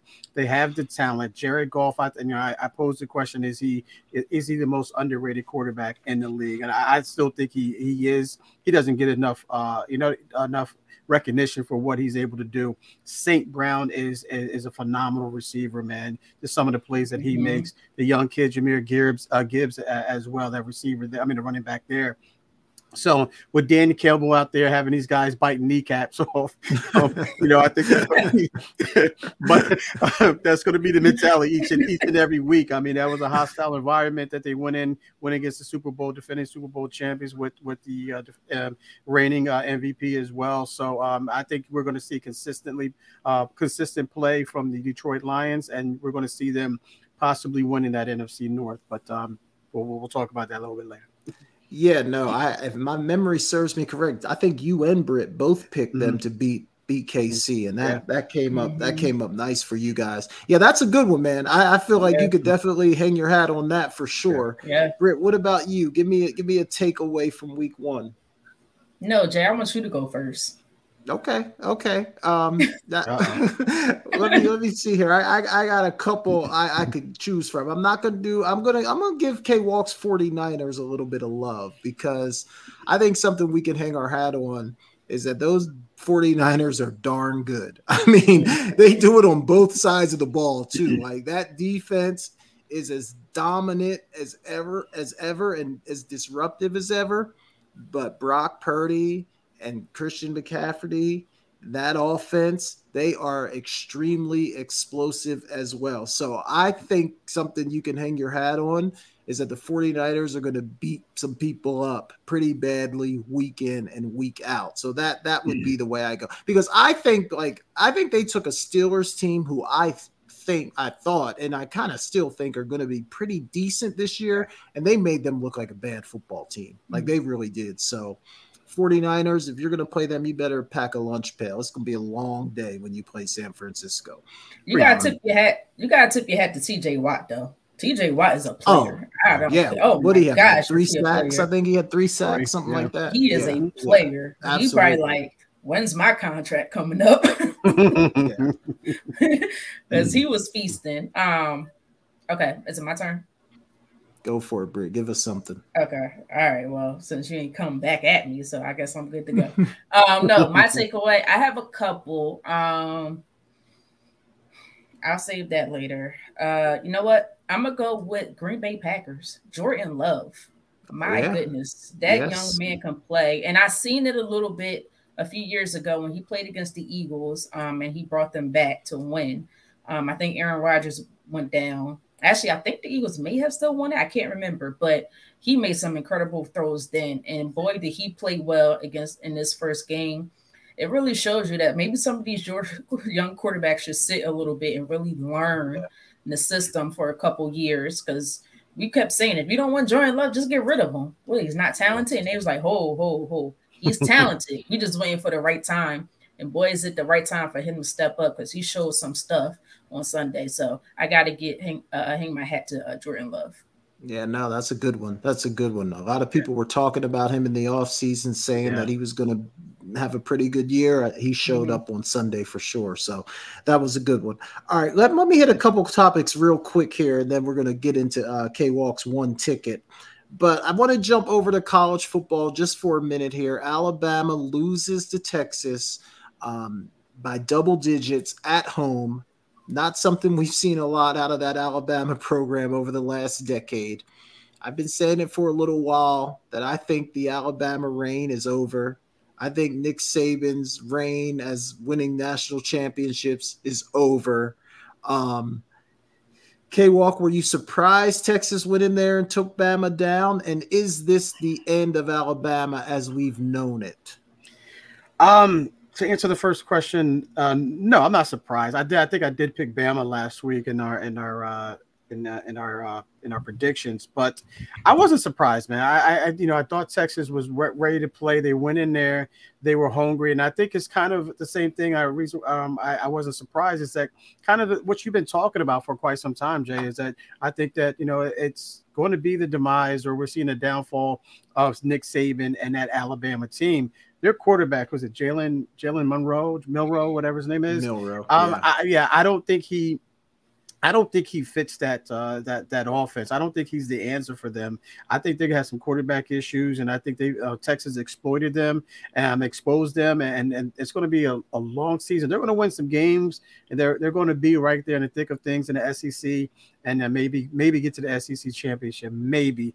But nonetheless, I don't think we're seeing I don't know if they'll get to the playoffs. I don't know if they'll get to the playoffs because if they continue to play, I think they'll just win some games because they're Alabama, but not blow everyone out and not be impressive in doing it. But I wouldn't be surprised if we don't see them in the college football playoff picture for sure. So I think that this is the downfall for Alabama for sure. And Nick Saban, I don't know what his answer is, man. I just don't know what his answer is. It just looks like Kirby Smart is beating him at his own game, and that's recruiting, getting these big time players, and just not regrouping. They're reloading. They're just reloading, not rebuilding, but they're reloading. And it seems like right now Alabama's playing catch up to Georgia right now. Yeah, no, I agree 100%. I think Kirby has done it better than anybody in the country. Yeah. I think college football has changed. NIL, transfer portal. Yeah. The playing field feels a little bit more level now. And then and let me be clear, like by Alabama falling off, I'm not saying they're going to be like a 4 or 5 win football team. Got you. They're probably still going to win 10 games. Right. I'm just saying they're not going to be national champion Alabama, college football playoff Alabama. Like I think those days are over. And you could see it too, like in the talent on Saturday. Yeah. Normally Alabama would overwhelm you with their talent, defensive line, offensive line. Like that did not happen on Saturday. Texas stood nose to nose with them all night. I did not see a talent disparity at all. So I just think things are changing. But Britt, what say you? Is this the end for Nick Saban and Alabama? Or I know last week, Britt, I felt like you said maybe they were still had a little fight left in them. What do you say now? I said that. I thought you did. I could be wrong. I said that. I thought you said you couldn't go against Nick Saban. You felt like he was still had it in him, but that might have been me, Jay. That might have been me. That might have been. Maybe I did. I don't know. That might have been K-Walk. Maybe I was playing scared. I don't know. But they lost, and I'm happy. So that's what I'm going to say. You ain't the only one, bro. I think this is I think the playing level is starting to even out a lot more. Yeah. Whether it's due to NIL, whatever it may be. But they did not have the top recruiting class this year whatsoever. So I think that is starting to be more even across the board. And that's going to lower Alabama status and bring some of these other teams up. And Texas just showed it. But they came down to a nail biter last year when Bryce Young was there. Yeah. Texas probably should have won last year, if I can recall. But it was unfortunate that they didn't, but they came back and won this year. And I'm excited. So yes, please let these other schools come up so Alabama could go away. Please, Alabama, go away. I'm with you. I'll tell you what, Florida State looks really good too. Like they look like they might be right in the thick of things as well. I know K-Walk is a Gator. I don't know how that makes you feel, but they look like they're pretty good too. All right, let me jump back over the tennis real quick. Then we're going to do K-Walk's one ticket and in and out of bounds. But we talked about Coco Gauff earlier, and I just want to ask you guys about tennis etiquette because there was some controversy at the U.S. Open over those 2 weeks of tennis, like with the crowd cheering midpoint and trying to get them quiet when people are serving. And some of the players complained about it. I think one player said it was like the worst place to come and play because the crowd just doesn't understand the etiquette of tennis. And I guess it just got me thinking, like, is being quiet during a tennis match, like, is that concept outdated? You know what I mean? Like, should the crowd just be able to cheer and be loud, similar to a basketball and a football game? Or do they need to keep that tennis etiquette? Oh, I got to be quiet when they serve. I can't really say anything during the point. What are your thoughts on tennis etiquette, Britt? Is it time to let some of that go, or does the crowd need to respect, like, the current rules? I mean, look, if you ask me, I'm a competitor when it comes to sports. Like when I play sports, please, I want to hear the crowd. Like that's just me. But tennis is so much different. It really is. And it's been like that for years.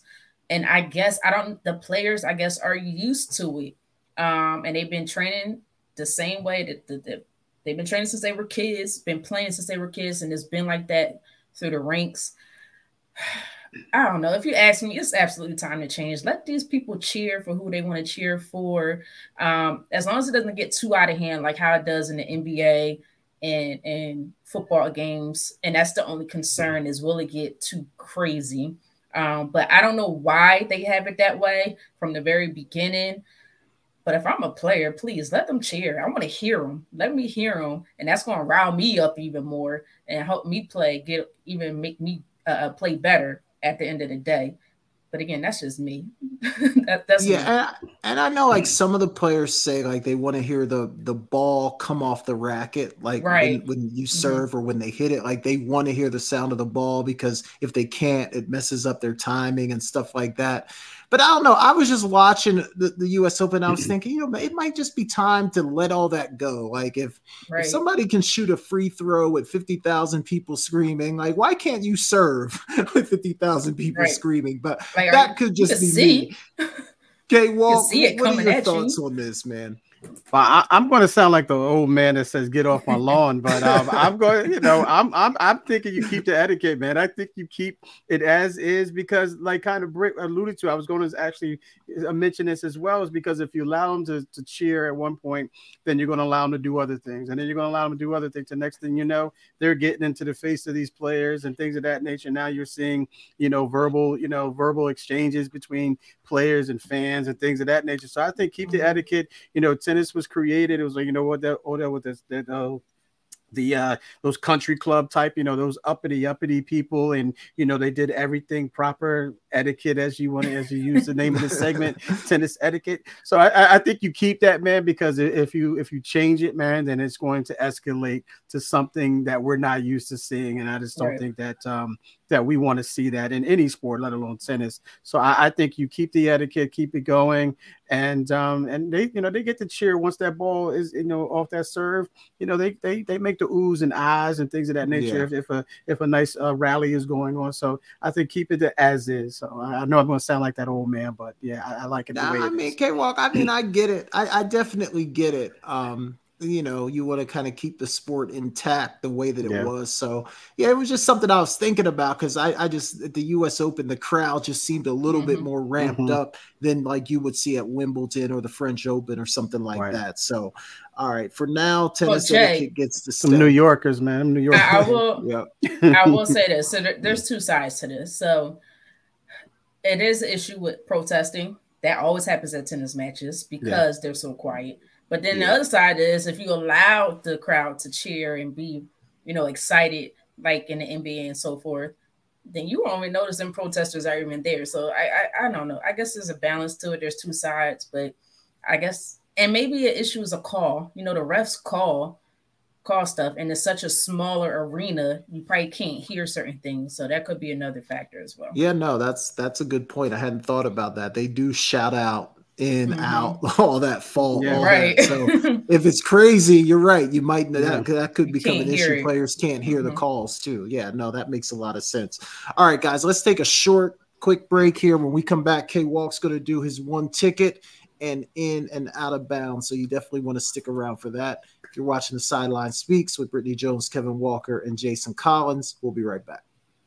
You're inside Never Had It So Good Sports Radio with Princess Cooper, Tim Moore, David the Duck Riley, Jason Collins, Shoshana Cook, Britne Jones, Travis McGee, Eric Scott, and Kevin Walker. We make it easy to talk sports. Welcome back to The Sideline Speaks with Britne Jones, Jason Collins, and myself, Kevin Walker. Ladies and gentlemen, it's that time for our one ticket segment and our inbounds or out of bounds segment. If you're new to the show, ladies and gentlemen, what I do is I give 4 events, and I give these guys one ticket to use for one of those 4 events. And I try to make them as difficult as possible, but sometimes they just come with it. That's what they do. So with that being said, let's start with Britt. I'll start with you on this one, Britt.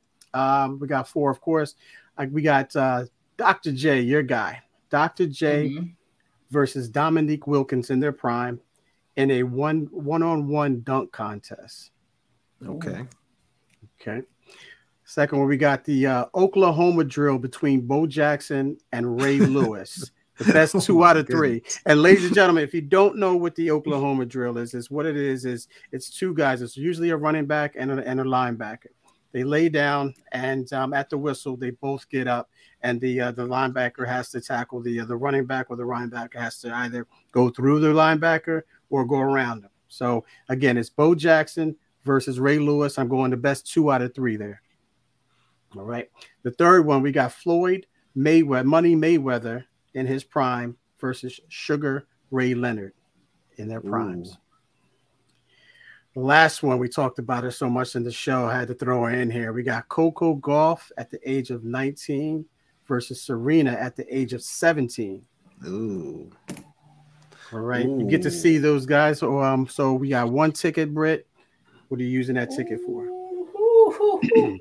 Ooh, that last one threw me off a little bit. Oh, it really did.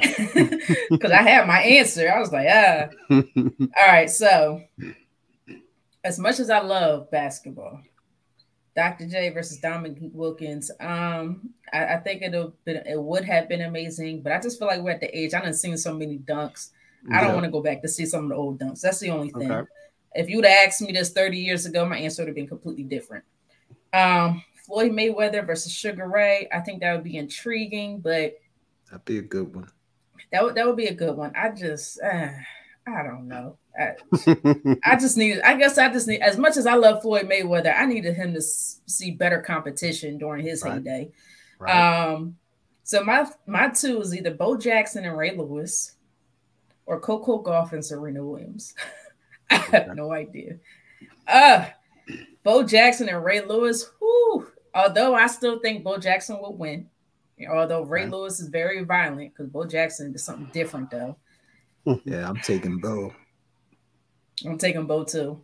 And Coco Gauff and Serena, I feel like Serena's going to win that one. But that is one interesting match I would love to see. So I got to go with Coco Gauff and Serena Williams. Okay. I think that would just be an incredible – both are athletic as heck, will make some incredible incredible shots on the tennis court. Serena with her serve, Coco with her defense. I got to go with Coco Gauff and Serena Williams. Absolutely. You're going to talk yourself into that one. Yes, I talked myself into that one. That's what I'm going to. I'm going to the Wimbledon, U.S. Open, whatever you want to call it. Right. Jay, what say you? Man, I agree with Britt here. I was good until you threw that one in at the end, man, because I did. That would be a great matchup. Mm-hmm. It would be fun, and just to kind of see the two different generations match up and see if Coco could hold up against Serena. And I think Britt's right. I would probably take Serena because as good as Coco is, I think Serena's serve is the difference maker. Like Coco just doesn't have like that dominant serve like Serena had. So I think that's the one I would have to see, K-Walk. I'm going Serena and Coco. Okay. I'm going to make it unanimous. I'm going Coco versus Serena as well. Threw that one in the last second there because she won that, she won the Open. All right. Now, next segment here. That was a good one. Appreciate it.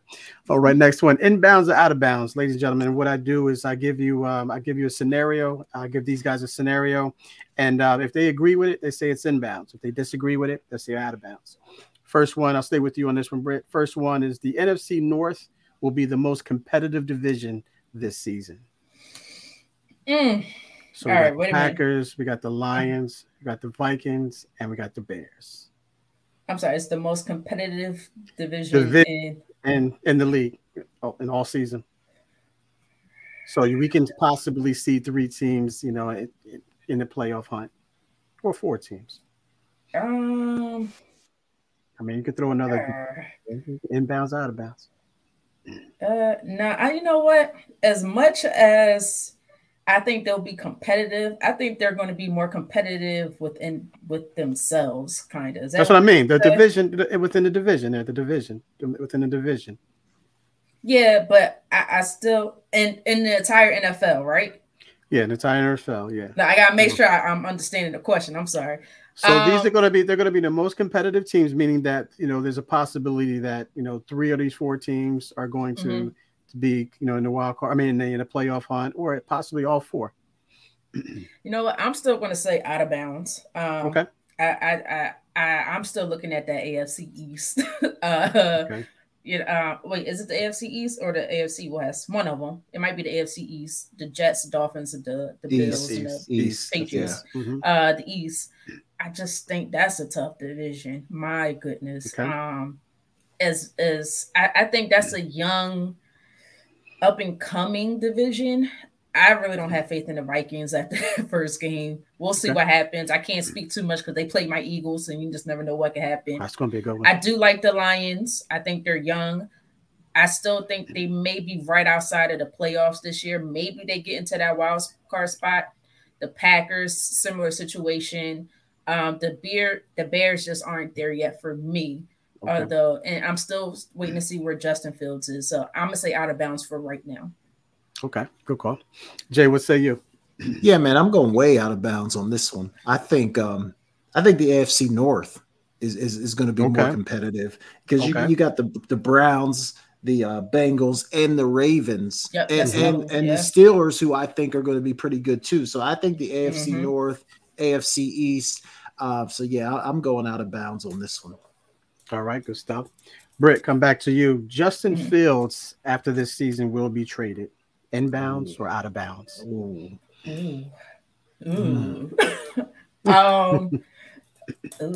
I guess that depends on what they do this year. Look, it's the NFL. You never want to say anything is out of bounds as far as trades, right? But you know what? I don't think they're going to be the worst team. I'm going to say that's out of bounds. I don't think they're going to be the worst team in the National Football League, which means they're not going to be in a position to get one of the top tier quarterbacks. I think he has to prove a lot in his passing game. He could throw the ball very deep, but how accurate is he? He has a lot of potential. So, wait, that is out of bounds, right? He's not going to get traded. Yes. Out of bounds. That's out of bounds, yeah. Out of bounds. So, although I think he still needs to develop, I'm going to say out of bounds for right now because I don't think they'll be the worst team in the National Football League. All right, Jay. I'm going to stick with out of bounds here, K-Walk, but I think it's a lot more interesting than it was like 2 weeks ago, right? Because he did not play great in week one. So I'm going to say it's out of bounds. I think they really wanted to work with him. So I think he's going to have a lot of rope, if you will. But I'm going to say out of bounds for now. But K-Walk, if you bring this one back up 3-4 weeks from now, it might be a different answer. Might change, right? All right. Third one here. Russell Wilson will have a winning season this year. Inbounds or out of bounds? Britt, what say you? Can I look up their schedule real quick? Am I allowed to? You do that? Do you like? Because that first game was interesting. You said a winning season? Winning season. After that first game, I don't know. Right now, I'm gonna say out of bounds. Right now, okay. I just don't. I think Jerry Jeudy is hurt right now. Yeah. That first, and granted, again, I'm not gonna try to make too much of the first game. I know Sean Payton's the head coach. I know the defense will, is going to get better. They held the, I don't know if it's saying much.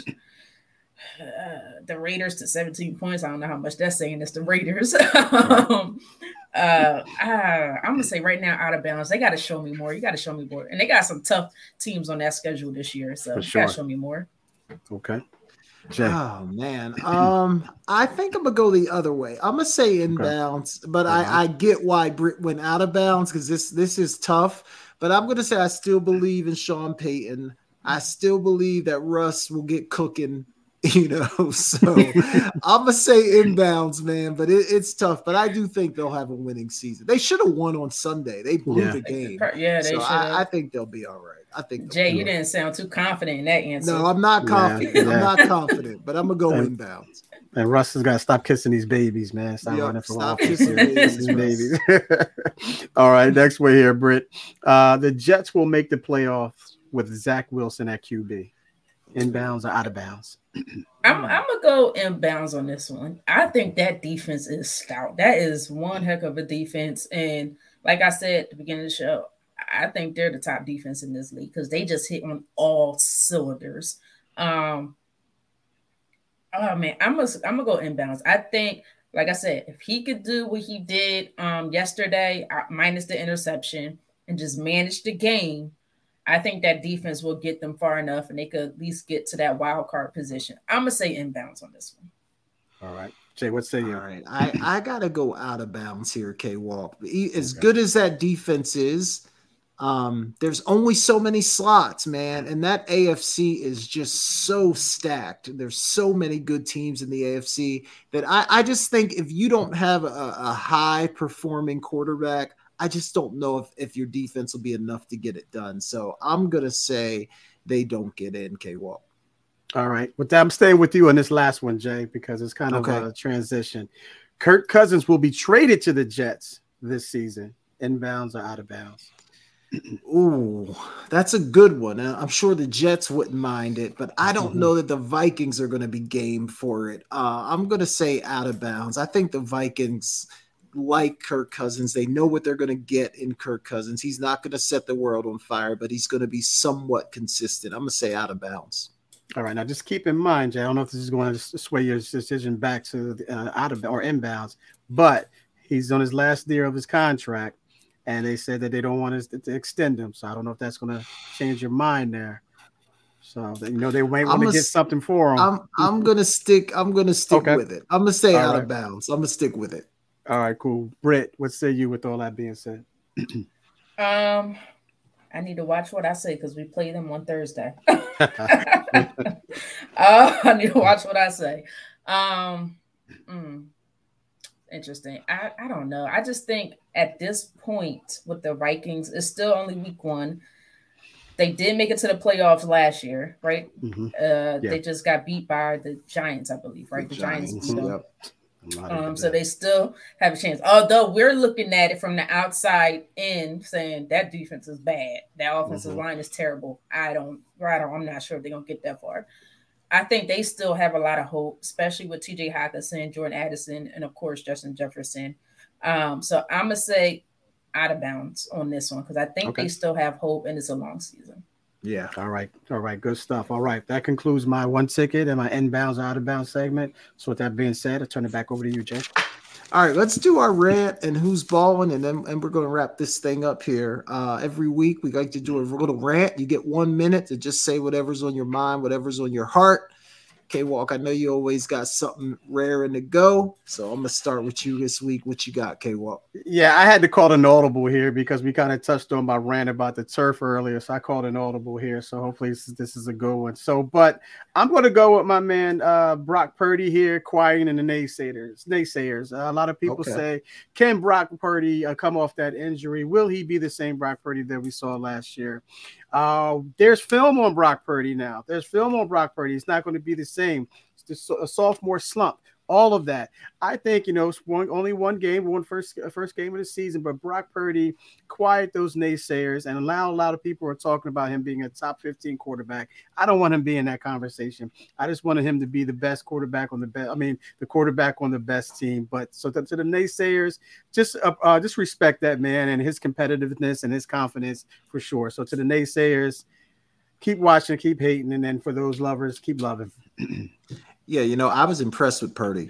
I thought he played really well on Sunday. If he can keep that up, for sure, K-Walk. No question about that. All right, I'm gonna go. Oh, go ahead, Britt. I just want to comment. Yeah. I gotta give Purdy credit. I don't know if he's this all-world elite quarterback as far as fit. Like we spoke about it earlier, but he's consistent. And he executes. He does what he's supposed to do. And that's what you look for in a quarterback, regardless of age and experience. Just do what we ask you to do. And that's what he does. Yeah. That's why they keep winning. I 100% agree with that. I'm going to go next. The SEC, ladies and gentlemen. The SEC is no longer the best conference in college football. Turn them off. They have one great team. Turn them off. They have one great team, the Georgia Bulldogs. Alabama lost to Texas. Texas A&M got spanked by Miami. Florida got beat up by Utah. LSU lost to Florida State. South Carolina lost to North Carolina. They're 4-1 against the ACC. They're 1-4 against the ACC this year. Georgia is probably the best team in the country, and the rest of the SEC is no difference than any other conference in college football. The SEC no longer reigns supreme in college football. So disrespectful. So disrespectful. My Stephen A. Smith voice. So disrespectful. So who's the best conference thing, Jay? You know who he's going to say. You're going to agree with him too. I would probably say the Big Ten because you got Ohio State, Michigan, Penn State all ranked in the top 7 right now. But the Pac-12 is playing great right now. Mm-hmm. So and even if we want to say, they're all kind of even, I'm cool with that too. But the reign, like the SEC being dominant, like that's over. I just don't see it. It's not in the results, at least anyway. On the field, it just hasn't happened for them this year. I was with you when you said the reign was over for Alabama and Nick Saban, but when you talk about my conference as a whole, man, got to come to the rescue. And I should say, like by over, I don't mean it's a bad conference. I get what you're saying. I just don't think it's any better than any of the other ones anymore. That's all I'm saying. Yeah, it did not. He was listing all the teams because I forgot about half those teams was in the SEC. As bad as they are, no They've all disrespect. lost in the It first does 2 weeks. not sound that great, K-Walk. I'm sorry, it doesn't sound that great. Now, if you would have said like 5-10 years ago, that's a different story. But now, yes, What did Big Ten have after Ohio State, Michigan, and Penn State? Who do they have? Was that two more better that's what I'm teams? saying. That's what I'm saying. Alabama's still up there. No, Alabama may not be Alabama of old, but they're still up there. Yeah, they're still a good team. But Iowa's not a bad football team. They're ranked in the top 25. They're ranked, man. They're ranked in the top 25. But see, that's what I'm saying. I'm not saying the Big Ten is like superior. I'm just saying like you can't hang. Alabama got spanked by Texas. A&M, Miami beat them.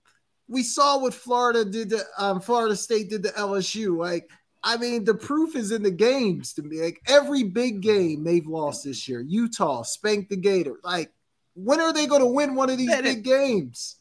That's all I'm asking. When are they going to win one of these games? Now, what they're going to do is they're going to go play each other, and then Ole Miss. No, they've lost every important non-conference game in the first 2 weeks of the season. Okay, well, you don't disagree with that, do you? Hey, that's out of bounds, man. That's out of bounds. All right, Britt, what you got for us? Okay, well, put me out of bounds on that. You know what? I'm gonna shout out this young man because he had a rough off season right after his college season. Going through it, wasn't sure if he'll get drafted in the top 10. And I'm gonna say what I gotta say. Jalen freaking Carter. This man in his first NFL game played very, very well. I was thoroughly impressed. I think he had 7 or 8 pressures on the quarterback, 1 sack. They could not stop this young man. Although I didn't appreciate how the Eagles played. They got to get it together. But they did the same thing last year in week 1 as well. That man can play. Them 2 young Georgia Bulldogs are ferocious, and I like it. So I just want to give hats off to them, and hopefully they can keep building and keep heading in the right direction.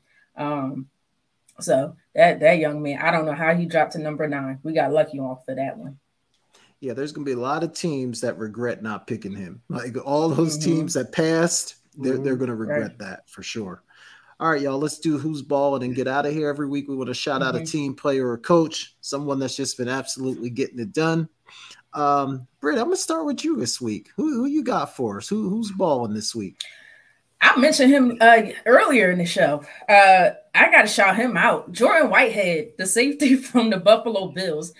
3 picks on a supposed top 10 Bills Josh Allen.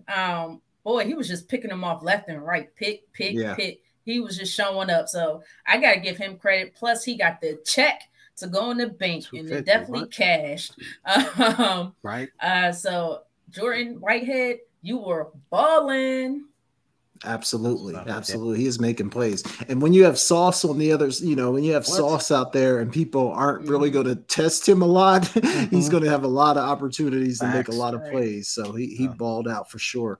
What you got for us, K-Walk? All right, I got my man, Mr. Levin, big 1-1. Brandon Ayuk from the San Francisco 49ers went out there and did his thing, man. 8 catches, 129 yards, and 2 touchdowns, and just did it in the fashion, man. He had a great camp. He came out and said that, he's going to take off this year, and in his words, and he did everything. He did every part of it to start off, man. I mean, big play after big play. Big catch after big catch. I mean, even took the medium catches and turned them into big catches. So my man Brandon Ayuk was absolutely balling. Yeah, no question about that, K-Walk. That whole squad was balling. I got to shout out my Cowboys, man. To come out and put 40 on the Giants. Giants don't score a point. I mean, that looked like something you see in like a week 1 college football game where you're playing against an opponent that you just completely overmatch. That's how the Cowboys made the Giants look on Sunday night. So those Dallas Cowboys, man, they were absolutely balling. Man, they were balling.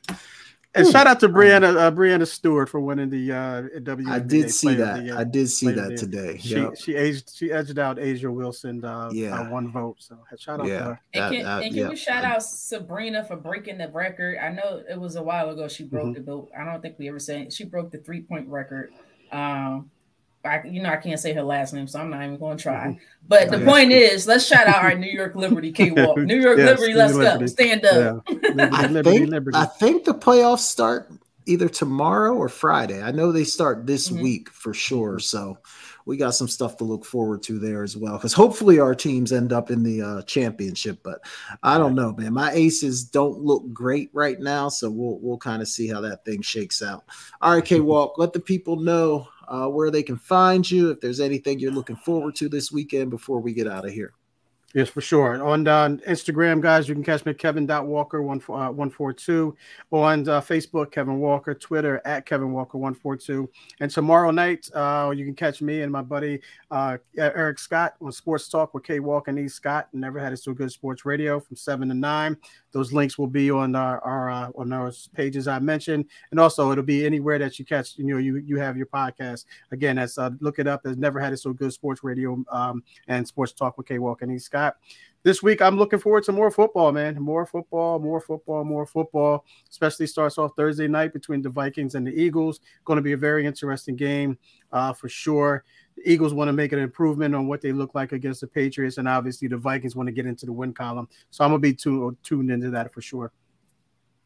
Yeah, good stuff there, K-Walk. You guys can find me at Jason Talk Sports on all the social media platforms. Yeah, K-Walk, like you, man, just looking forward to more and more football as we get into, week 2 of the NFL and week 3 of college football. Just a lot to look forward to. That's all I did, man. All day Saturday, all day Sunday was just had 2 and 3 screens going and just watching as much football as I could. So that's kind of what my weekends are going to look like for the next 3 months. So I was in a football stupor, Jay. I was in a football stupor. Me too. Britt, what say you?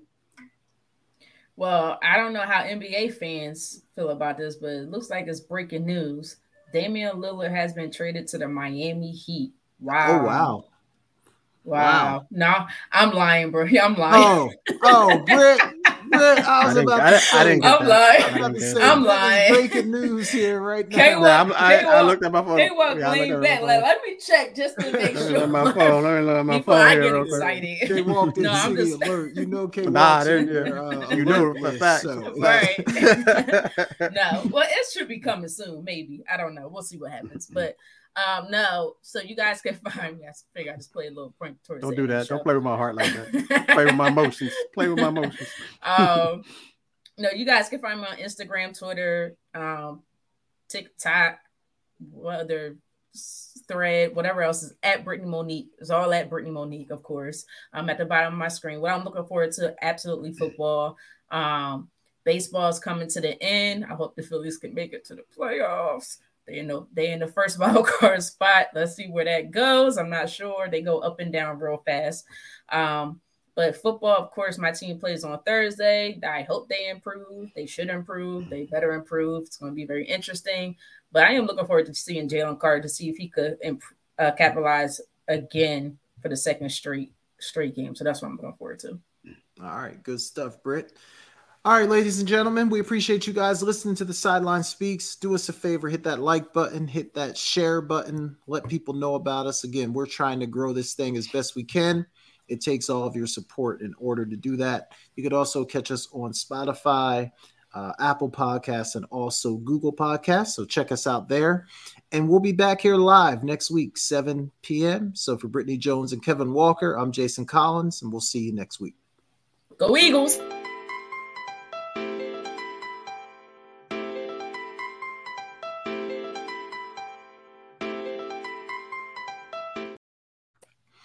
All right, y'all. Good stuff.